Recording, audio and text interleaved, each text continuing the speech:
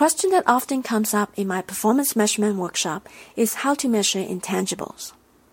Intangible is an attribute that is difficult, perhaps not possible, to quantify, but it is not as difficult as it looks. Here's how you can approach it. Let's say you want to measure customer satisfaction. Common practice is to use a numeric scale of 1 to 5. 1 is low satisfaction, 5 is high satisfaction.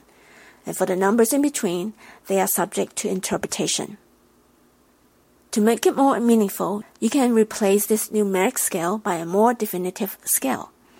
Let's say a scale of 3 choices. They are not satisfied, satisfied, very satisfied.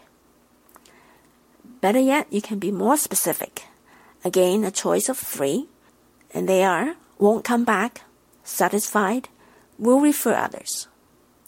Though this is a subjective measure, you can make it less so by describing more specifically how a customer might feel.